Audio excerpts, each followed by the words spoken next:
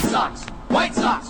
Go, go, go, go, go! Call your sons, call your daughters. Holy cow! You can put it on the board. Yeah! It's a perfect game! Konecko, grand slam. A White Sox winner and a world championship. Jimenez, he's your hero tonight. Thanks, Cubs. The dynamic duo of Herb Lawrence and Chris Tannehill. Those two are like a tag team, you know? Come with me to the south side of Chicago.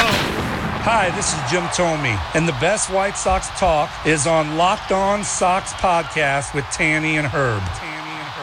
Hello and welcome back to Locked On Sox. My name is Herb Lawrence. With me as always is Chris Tannehill. Chris, how are you doing on this Sunday afternoon? Oh, doing pretty well here, Herbie. I got my Vietnamese coffee here. I'm ready to get down with some podcasts tonight, okay? We got a couple mailbags here, hopefully. We got a big week ahead of us. After this, we're recording with our guy Sully from the Locked On podcast network. He does his thing with Locked On Baseball, and that'll be fun talking to Sully tonight. And then later on in the week, I'm thinking Wednesday or Thursday, depending on how these episodes shake out, we're going to be talking to our guy Sean from Hot Ones, the very popular web series where people, they get big and bad and think they can down the hot chicken wings, and they are almost always, every single time they do poorly. And then our guy Sean just asks them questions as they're dying on the other side of the table across from him. So he grew up a Sox fan, and so I'm looking forward to talking to him tomorrow on Monday. That will air later on in the week. So I'm pretty excited about all the things going on in our little world. What about you? How you doing? I'm doing fine. This has been great rest. I've been off of the score for about a week plus, and so I'm feeling good, rejuvenated, ready, and willing to go back to work. Usually, this time of the year, you're like, football, and then Bears won, so that improves my mood immediately. But yeah, otherwise, I am in a great mood. We're about to move to the Uptown area. And that's going to probably happen at the end of the month. We're getting a nice new apartment. It's going to be excellent. Uptown, baby, for the crown, baby? That's where we're going to get it down, baby. All right. So before we get started with the mailbag here, got a lot of emails coming in about Adam Eaton. Like the bag became overflowing after the Adam Eaton acquisition. What was that, on a Wednesday already? I don't remember. A week's gone by so fast. But I haven't talked to you in about a week because we kind of front-loaded the episodes last week. But one thing I wanted to get to here real quick, we did not get a chance to mention it. I mentioned it briefly at the end of one of the episodes last week, but I didn't get a chance to talk about it in detail. And there's a couple things I want to get to regarding it, but is the passing of Dick Allen. And, this is a guy who, won an MVP for the White Sox in 1972. And, you know him for the iconic Sports Illustrated photo with the cigarette dangling from his mouth, juggling baseballs, and the super sweet red and white pinstripe uniform back in the 70s, the Southside Hitmen, which I'm wearing the shirt right now, accidentally. Of course, teammates with Bill Melton, the great Chuck Tanner was their manager, Steve Stone a little bit on those teams there. But, this is a guy who was a giant among men, among the people that he played with, and people seem to adore Dick Allen. And, we won't get too much into it because obviously we didn't see him play, but just a big loss for the White Sox family. His stint on the South Side was not a long one, just 3 seasons, but he did win an MVP award. And when you talk about Jose Abreu winning one recently, and then Frank Thomas, Nellie Fox, and Dick Allen, that's it. That's the MVP club for the White Sox. So it's a very small fraternity. And the baseball world's going to miss Dick Allen. And just a quick thing, when I talk about Dick Allen to people like my dad and other people that were around, and I've used a lot of the older folks as a great resource when talking about Dick Allen the past few days. Just a few things anecdotally, unanimously respected across the board among, everyone who I talked to who saw the White Sox play and who was a fan of the White Sox in the 70s. They loved watching Dick Allen hit. They talk about him hitting these line drive home runs that never really got more than 15 feet in the air, just line shots out of the park. And, you talk about great seasons in White Sox history. He got on base at a 420 clip in his MVP season of 1972. But also another thing that people mention is that the White Sox in the early 70s were pretty much a shit show. And there was rumors about the team moving possibly to Seattle. This is before the inception of the Mariners. And attendance was bad. The team was bad. You're talking about the White Sox coming off a decade in the 60s where the Yankees were just running rampant on the American League. And the White Sox were similar to now, where they're always just not good enough. And there were some bad teams. There were some good teams there in the 60s for the Sox. But fan attendance started to slide a little bit. Then they acquired Dick Allen from the Phillies, and all of a sudden he puts together this MVP season. The ballpark started to fill up again. And, this is not, hyperbole, but several people said the franchise was on the brink, and Dick Allen sort of came in and almost saved the franchise from relocating because of the passion and energy he brought back to the ballpark by using his MVP season and his big personality for the White Sox. So he will definitely be missed. I don't know if you had anything you wanted to add to that, but I wanted to make sure that we didn't start the week without mentioning Dick Allen. So. Yeah, a guy whose legacy has been much maligned, where people who were actually around during the time that he was there will say that, all the stuff they had to go through, especially in Philadelphia, made him the way he was with the media, a little abrasive.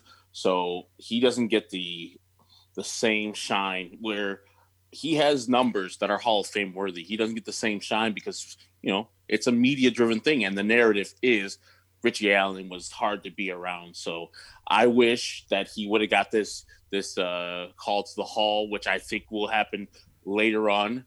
I think the Veterans Committee meets sometime this month. I think he'll get that call to the Hall posthumously, which is sad.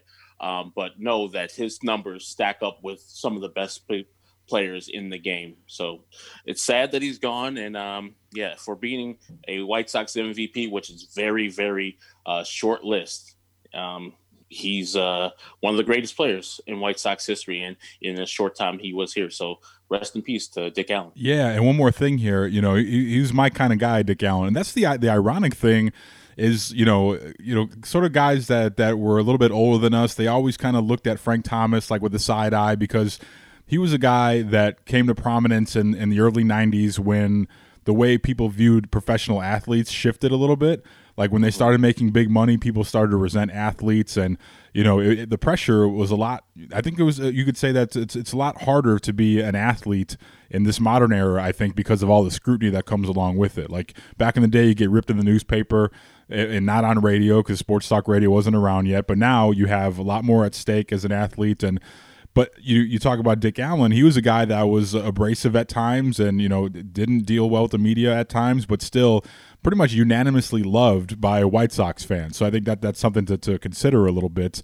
Even though the media saw him one way, the fans saw him the complete opposite way, as opposed to now the media can sort of drive the narrative of a player. Back then, Dick Allen unanimously loved by Sox fans, and certainly backed all of it up with his play on the field. But he was my kind of guy, Herbie. And this is from the 1974 All-Star Game. Took place at Three River Stadium in Pittsburgh, and Dick Allen sporting the classic powder blue jersey.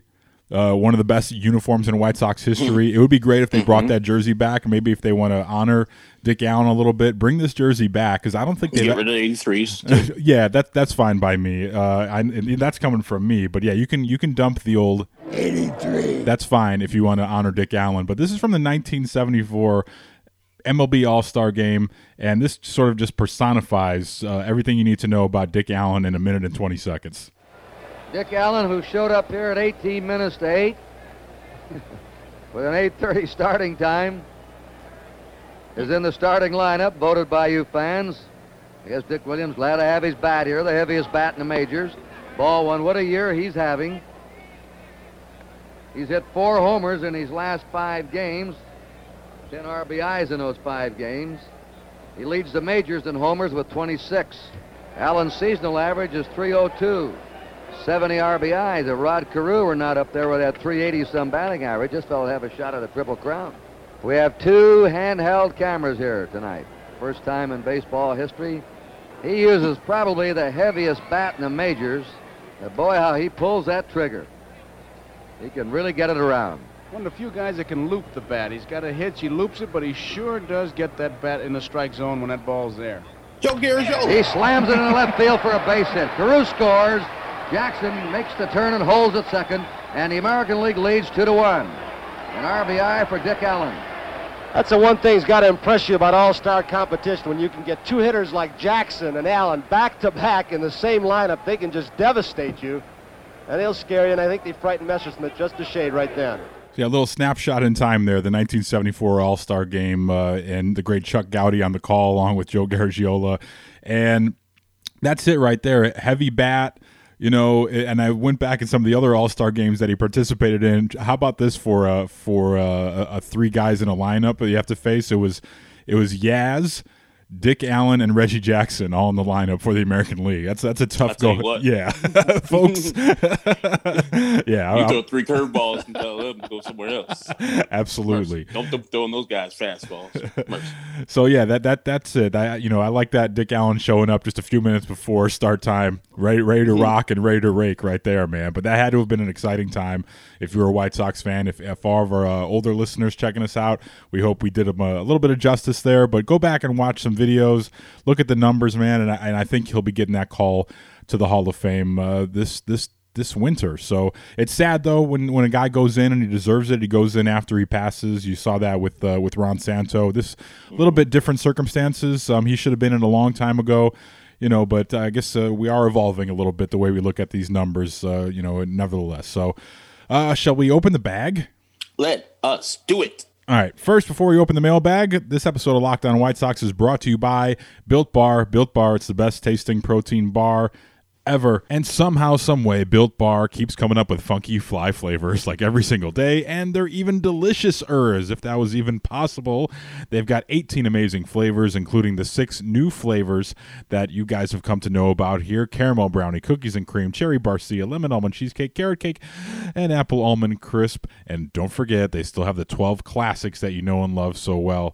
Also, you got mint brownie, orange, toffee, almond, coconut, peanut butter brownie. You've heard me in professing my love for German chocolate. They got that too. Built Bars are always covered in 100% chocolate. They're soft and so easy to chew. They're not all grainy and tough like a lot of those other protein bars that you may have had on the market. They're great if you're trying to lose or maintain weight while still indulging in a delicious snack. If you're doing the keto diet, they're perfect for that because they are low calorie, low carb, low sugar, but high in protein. Head over to BuiltBar.com right now if there's someone in your life who's trying to get an early start on a 2020 New Year's resolution, or someone who you know loves a good healthy snack. Get over to BuiltBar.com right now because you can get a free cooler with purchase while supplies last. Give the gift of Built Bar this year, why don't you? And don't forget our promo code LOCKEDON. That'll get you 20% off your next order. Once again, that's promo code LOCKEDON for 20% off at BuiltBar.com. Built Bar, it's the best tasting protein bar ever. Let's open the mailbag for Mailbag Monday for December 14, 2020. 83. Wrong button. A lot of emails. We're going to try to get to some. There's another email. I love email. Oh, I fat fingered it. I tell you what. We love emails. We love your emails in particular. How do they get us their emails, Herbie? Send your emails to lockedonsox@gmail.com. Emails, questions, whatever, comments. It doesn't even have to be White Sox or baseball. lockedonsox@gmail.com is the way you get to us. And a lot of you guys have been getting to us this whole offseason. We really appreciate it. Yeah, I try to do my best here to summarize these emails, but we got a ton on Adam Eaton Day. And so basically this is like almost like a hybrid of a lot of those emails. First one coming in from Dan from Georgia just starts off by saying, "What the hell? Can we get a breakdown of Eaton versus Engel and why the Sox view this as an upgrade? Sorry, I'm at work and just don't get this move. Second day of the winter meetings. Hahn is either straight trash or the most impatient GM in baseball." That's Dan from Georgia. Rick Hahn, I hope you have your Teflon suit here. Just to recap, we've had a chance to let this digest a little bit. How do we feel about the whole Adam Eaton signing? I think we could say the Sox are a better team than the team that broke that got the loss handed to them in Oakland there. But how are we feeling about this Adam Eaton thing? Almost a week removed. I was on earlier with the Pinwheels and Ivy crew last, I think, Friday. I saw that. I was watching that while working. Yeah, and so I was telling them why, like, you know, a good deal when you see it. Like, if the White Sox, when the White Sox got Lance Lynn, you had a little pain because, Dane Dunning. But then you're like, Lance Lynn's awesome. This is going to be awesome. No rationalizing deal at all. You're good for it. With the Adam Eaton thing, people were like, why? Even people who kind of like the deal, they still in their heart of hearts have to say, like, yeah, but also with all the stuff out here, why are we setting the market and trying to rush to get Adam Eaton? Because truth be told, there's not been a lot of people signed in free agent deals yet. Secondly, like, who's going after Adam Eaton? Like the Nationals, who they won a championship with him, were like, no, we're good. We're real good, guys. Bye. And, you know, the White Sox know him, so I never thought, I mean, you would joke about it all the time. And half the time I'm like, come on, Tanny. And the other time I'm like, fuck, it was like trigger something. Like, God damn it, Tanny, stop bringing him up. You're going to put mention the devil and you're going to show up on the wall. And he did. He showed up. It just doesn't make sense. Like, he's on the wrong side of 30. He's coming off a bad year in 2020, but that's, you know, I don't put too much pressure on the stats.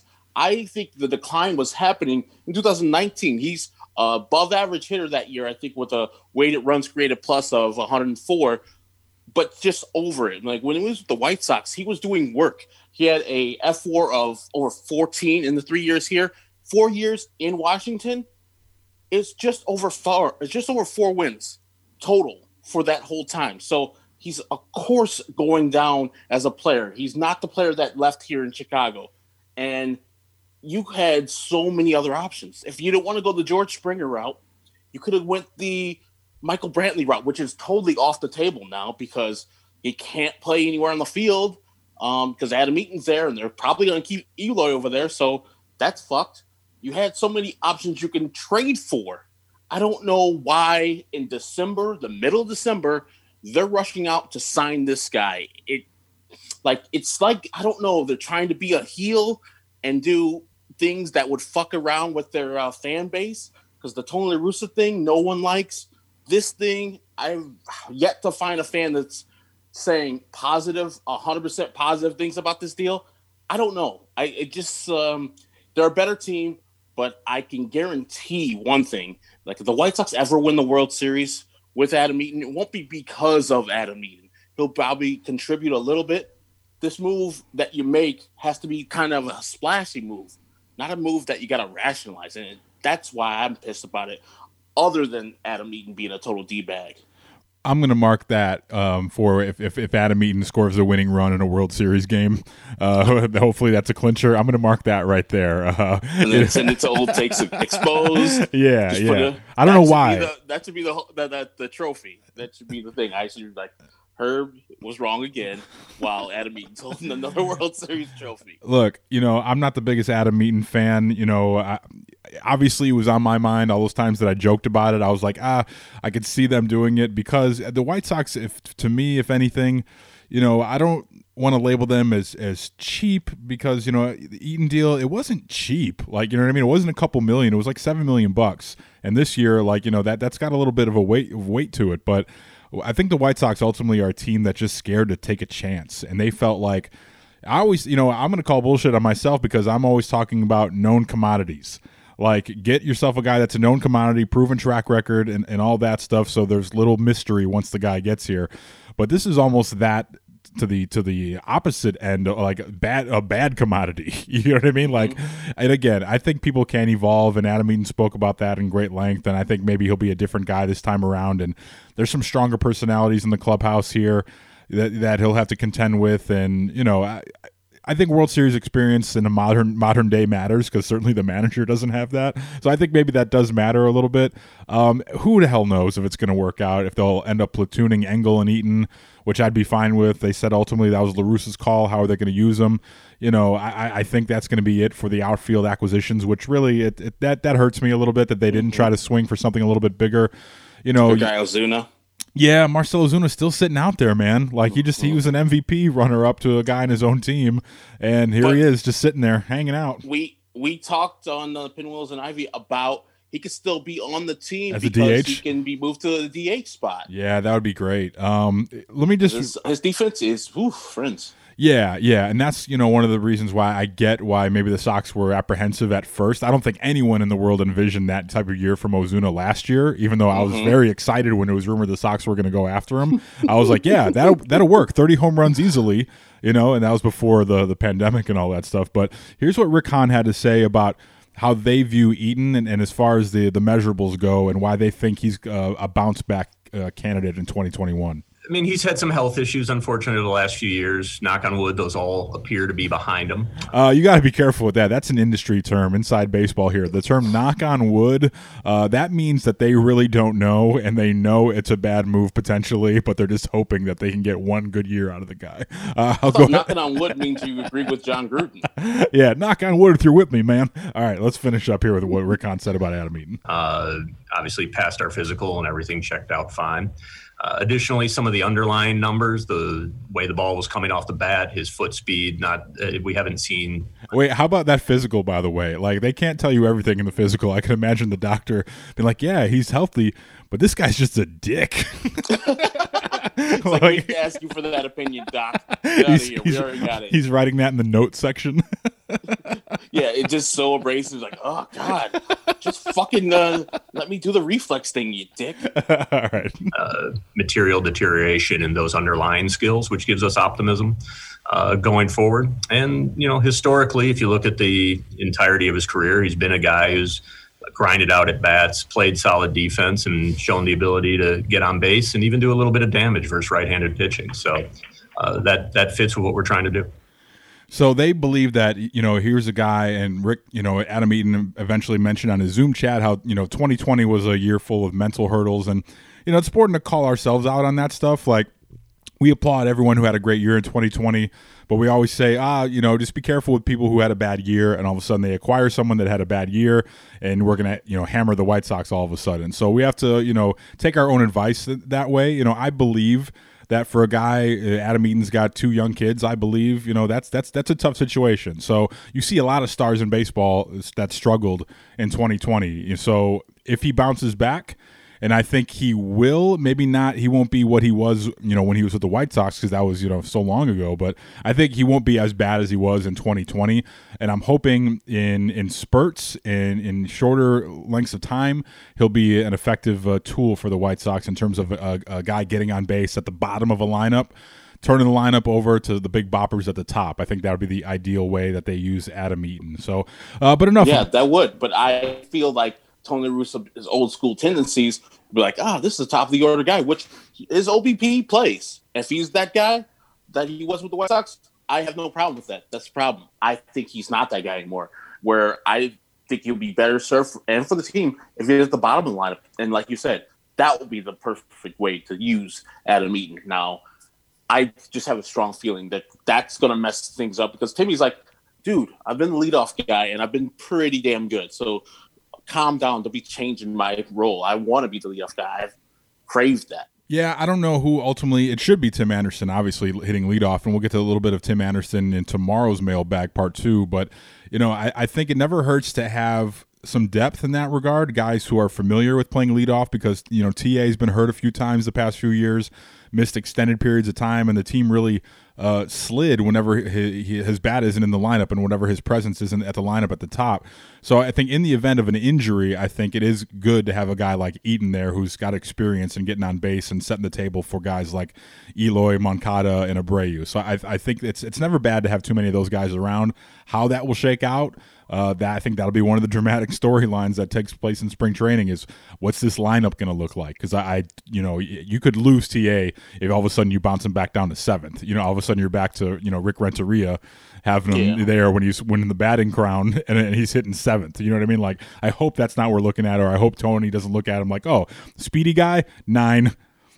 You know what I mean? Like, I hope that's not what happens with TA, but stay tuned to the podcast and we'll see. And to my point about Dick Allen from earlier, this email we got after our initial recording of Mailbag Monday. So I had to go back and read this email because it was so great and it provides unique context of what I was talking about with the White Sox fans at the time.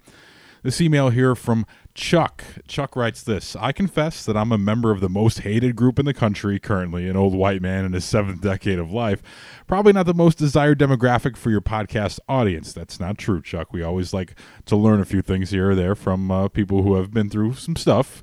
Chuck continues to say this, but I'm also a lifelong Sox fan, having attended my first Sox game on a hot August night in 1960.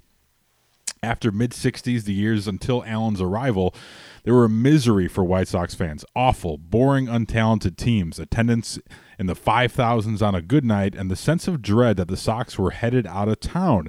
They had played some home games in County Stadium for a year in the mid-60s, added to that toxic brew that the Cubs had blown it in 69 and became the city and America's lovable losers. The Sox were just pathetic losers that nobody but the rapidly declining fan base cared about. Then had lost their AM station and were on some FM station with a range about 100 miles, and they were stuck in the AL West where half the time you could not see the West Coast games on television. Then came the miracle that saved the Sox for Chicago. The Broke Vec hired and rescued Harry Carey from Oakland, then hired Roland Hemond and hired Chuck Tanner, and the best of all, signed Dick Allen. Immediately, Allen became a deity for all those who followed the White Sox. I remember the beat writers of the day saying that he was the greatest Sox power hitter since Joe Jackson, which was for once an understatement. He drove the baseball with the 40-ounce bat, and he threatened to turn the orb into dust. I have never seen anyone in a White Sox uniform hit the ball harder. My favorite story was going into the parking lot after my no-brain job summer job on a Melrose Park assembly line, turning on the radio and hearing that Allen had hit 2 inside the park home runs. Allen jokingly complained that damn, he was tired. It was a long run around those bases, and the center fielder saying that the guy hit knuckleballs. Harry Carey once said that in the annual charity game that they played in Wrigley Field, that Dick Allen would hit 60 home runs if he played at Wrigley Field, and that really ticked off Cubs fans. Most importantly, though, he crushed the hated Yankees. To be a Sox fan, to attend a game when Nancy Faust played the Racetrack Overture when he came to the plate, that thought still sends chills up my 70-year-old spine. It was fantastic. Loved your interview with Cowley.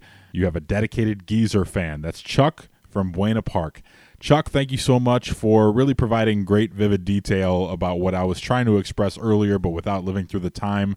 That was certainly helpful for your insight, and everyone from all ages are welcome here on this podcast because as White Sox fans, we all share our misery, and misery loves company. Next one up here is from our guy, Roger in Greensboro. He says, hey guys, really enjoying the podcast. And he was checking in because he enjoyed the Joe Cowley episode. And by the way, thank you everyone who checked out the Joe Cowley episodes, parts 1 and 2. I really enjoyed talking with Joe. Smart guy, funny guy, and people enjoyed the stories, and as did we. But following up to that, Roger says, I wanted to share the special moments between me and Juan Uribe. It's me and Juan Uribe. That's going to be the name of my autobiography, by the way. He says this, Juan was my hero of the 2005 World Series. The days following the series, I would corner people saying his dive into the stands for the second out and his pick and throw to first for the final out was remarkable. Absolutely. By the way, just as an aside, if Derek Jeter made that play that Juan Uribe made in Houston for the second out of Game 4 in the 9th inning, he'd be, you'd see that play every World Series. Like, they'd have that play in every World Series montage leading up to Game 1. Like that, it would be there every single time without a doubt. It's one of the great catches. You talk about moment of leverage, opposing stadium. Thank you, Astros fans, for giving him the room to get in there. But also, the awareness. Joe, I'll never forget that, man. Joe Creedy backing him up, telling him to get the ball back in, and with the runner on base there, it's such a huge play, man. Like, they still would have won the World Series without that play, but who knows what happens, really? You just saw it the year before with the Red Sox. Like, anything could happen in baseball. So yeah, and you don't want, you give a chance to have Roger Clemens pitch the 5th game, and then Pettit pitched the 6th game, and then you run into a bust out with Oswald, and then you just lose 4 games in a row if you lose there. So, yeah. Yeah. So, anyway, so Roger continues. He goes, anyway, I'm at the corner of Jackson and LaSalle for the World Series parade. One of the double-decker buses turned right in front of me, and I looked up, and there's my man. I screamed, Juan! He looked down, and we locked eyes. He shoots me and only me with the double guns and smiles. I'm a 50-year-old man, and 15 years later, I still gush over this moment. Thanks. That's Roger in Greensboro. I love that story right there. Those little moments, man. Those little snapshots you remember, and have Juan Uribe right there. That's a cool story, man. So thank you, Roger. And those people who always say, athletes don't matter and what they do just shouldn't matter to the public. Moments like that, which it's fleeting for Juan Uribe. He doesn't remember that, but just pure joy, looking at a dude, giving him a personal human touch. A guy still remembers it 15 years later. like he remembers that fondly. He's like, oh man, what a great guy. And I'm sure that went a long way into his fandom too. Like from then on, he was like, man, whatever Juan Uribe does, I'm in. Absolutely. That's what, like Sean Dunston, for me, he signed my first autograph as a player, and I was like, fuck everybody who ever talks shit about Sean Dunston. The Sean O'Meara's the best. When he went to the Giants, it's like, let's go. I tossed my bat after I got a hit like Sean for a couple of bats, and then motherfuckers was like, stop. And then, those things go a far way. I wish more athletes understood the power they have in that regard.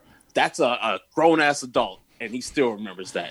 35 years old, and he was like, that's awesome. Yeah, just think about it. Like he was as old as I am now. I'm a little bit older, but like, and then still like thinking it's cool in the moment. But it was quite a time, man. For all you younger listeners out there, like it sucks. It was just a magical time to be a White Sox fan. Hopefully, you'll see that again here very soon. But I think a little show meeting on the air, a little production meeting. I think I want to solicit that as a topic for next Monday or Tuesday. Like I want to hear people's, you don't have to send an email just with that, but if you have an email, you can put this as a PS. I want to hear your first autograph story with a player, like outside of like a sports card show or Sox Fest or something like that, unless there's a funny story to go along with it. But yeah, I want to hear like what was your first player autograph and the story behind that. Mine was Jack McDowell. It was at Sox Fest, but I told the story here on the podcast. But me and my dad were sitting by the elevators, and here comes Black Jack McDowell walking to the elevator. So I was not having a good day. I came up short on a lot of autographs that day. Just me and my Big Hurt candy bar, and then my dad flags Jack McDowell down and gets him to stop for a second, and he gave the autograph, no problem. So forever Black Jack McDowell stand right here. So I want to hear your guys' stories. Where you're like, fuck New York fans, he deserved to get flicked off. Absolutely. The mound. Yeah, absolutely. He did that for the White Sox. Good job, Blackjack. Yeah. So I want to hear those stories about your first encounter with your first autograph as a kid, especially in an unconventional setting, restaurant, bar, on the street, whatever. Just send those in, lockedonsox@gmail.com. Wrapping it up here, we've got our guy Mike Victor, and he was checking in about Adam Eaton once again. But, in closing his email, he asked this: do you think they should bring back Colomé, or what better options are out there? Do you trust someone like Jace Fry maybe to make the leap to be a ninth inning guy? I'd love to hear your bullpen thoughts. Talk soon and stay warm. Thank you, Mike. Appreciate you. All right, Herb. So if you're Rick Hahn, you got your Teflon suit and you've got Jerry Reinsdorf's checkbook, and how are you going to fill out the rest of this bullpen if you're Rick Hahn? When we did wrap up, and I was thinking like the White Sox are not going to re-sign Colomé, I was like, okay, they do have internal candidates that can replace him. Of course, Jace Fry is a little far off, but you could have Aaron Bummer, and I like what I saw of Cody Hoyer and Matt Foster. So those are candidates there that can do it, and even Garrett Crochet if they really wanted to give him that. But I think all those guys are better suited in the roles that they are in. So with the White Sox, cheaply acquiring these players that they have got so far, Lance Lynn for $8 million, I believe, and then Adam Eaton for $7 million. It's a shrewd moves by them, and you have a lot of money to spend on a closer. I usually don't like that. The specific closer spot, like you're spending money because he is a closer instead of spending money because he's getting outs. But in this case, you need to secure it. And Liam Hendriks is out there, Australian guy, a guy that would be great for the White Sox here. And I'm sure our guy Jason, the Australian Sox fan, would love that. That was one of the first guys that I think it was. I forgot who it was that linked the White Sox to Hendriks, but now all of a sudden the Mets are barking up that tree, and we'll talk. Yeah, we'll talk about the James McCann thing in the next episode. Yay! But Liam Hendriks is a guy who they rode him a little bit hard. The A's did last year, a guy that was in a walk year. So and put him away wet. Well, yeah, we'll see. But he was a little bit used excessively, but I kind of like that because what he did to the White Sox, which is a pretty damn good lineup, and he was out there throwing 50 pitches in a win-or-go-home situation after getting used a lot the day before. Like, that's good stuff right there, man. That's what you want out of your reliever, a guy who's not going to fall apart after throwing 20 pitches, and love his stuff, love the fire, the intensity. Loved what he said about the White Sox too. As the season ended, he had a lot of good things to say about the White Sox, and maybe he was setting himself up there. But the Mets are on the prowl. That's my number one target right now, I would think, in free agency is to solidify that bullpen, man. You need some known commodities out there, and I would hate to be in this Lance Lynn window where you have all of a sudden 1 year and you have this is your best opportunity to win a World Series is the year that's in front of you right now. I would hate to have it where you don't have a known commodity at the back end of the bullpen, a guy that's been there, done that. And I definitely don't like Jace Fry to do that. I know they had him close a game. I think it was in the Cincinnati series last year, but I don't even think it was a save situation. Maybe it wasn't. But I don't like him in that spot. I think you know what he is already at this point. He's up by a lot, behind by a lot guy, maybe a guy that you can throw in there on a day where guys are overworked and maybe you can get by with them, fine. But ninth inning, that's a lot right there. And, they do have some good arms down there in that bullpen, though. So even if they don't get Liam Hendriks, I would like for them to have a guy who's done it before. But I like the idea also, or taking your best relief pitcher on that day in the most high leverage spot in the game and using that person there and not being married to it. But we know Tony La Russa's track record. He loves using the bullpen, but also he likes guys with defined roles, I feel like. So I don't know if that's going to work. So hopefully Tony can pressure Jerry into solidifying and fortifying this bullpen right here. But yeah, I'm hoping Liam Hendriks is still on the radar for the White Sox. As far as Jace Fry, nice piece, but I wouldn't put him in a high leverage situation because you want guys who have done the job in every spot in your lineup, in your rotation, in your bullpen. It's no more messing around time here. No more leaving things to chance. Like, this is your competitive window. Get guys who know how to do the job. So that's how I would answer the bullpen questions. Now, stay tuned. We'll see what other things transpire here with the bullpen. It worries me because it's one of the first guys that the Sox were linked to for the bullpen. All of a sudden, things go quiet. And then all of a sudden you hear the Mets in on it. Maybe it's just Liam Hendriks trying to get the most money possible, which I certainly don't begrudge him for. But Rick Hahn did say the other day that Jerry Reinsdorf will spend to get one final piece for this roster. So here's what he said about that. Don't go giving away my tricks to Jerry if he's listening to the Zoom call. No, you're right. There's a competitiveness there that historically, when there's been that finishing piece, we've been able to find a way to sort of stretch to get it done. Usually that's not something we raise in December. So we'll just let that be for now. So yeah, I like how this team is still not in the top 5 or 10 in payroll, but we're talking about stretching the payroll to maybe put a team in the position to win a World Series. How ridiculous is that? But there you have it there. Hey, NBA fans, listen up. The Locked On NBA podcast is getting you ready for the start of the regular season with a special week of team preview podcasts all this week. Plus, waiver wire editions from Locked On Fantasy Basketball and rookies to watch from draft guru Chad Ford. I'll be turning into the preview of Locked On Bulls, as I know you will also. Matt Peck and our guy Jordan Malley do that show. They do a fantastic job. Subscribe to Locked On NBA wherever you get your podcasts. But that's all I got today for this week's edition, part 1 of Mailbag Monday, Herbie. All right, that is Chris Tannehill. Follow him on Twitter at Chris Tannehill. I'm Herb Lawrence. EcknoAll23 is how you follow me, and the show is at Locked On Sox on both Twitter and Instagram. So if you want to participate in next week's Mailbag Monday, Talk to Us Tuesday edition of Locked On Sox, email us at lockedonsox@gmail.com. So for Chris Tannehill, I'm Herb Lawrence. Thank you for joining us for this Mailbag Monday edition of Locked On Sox.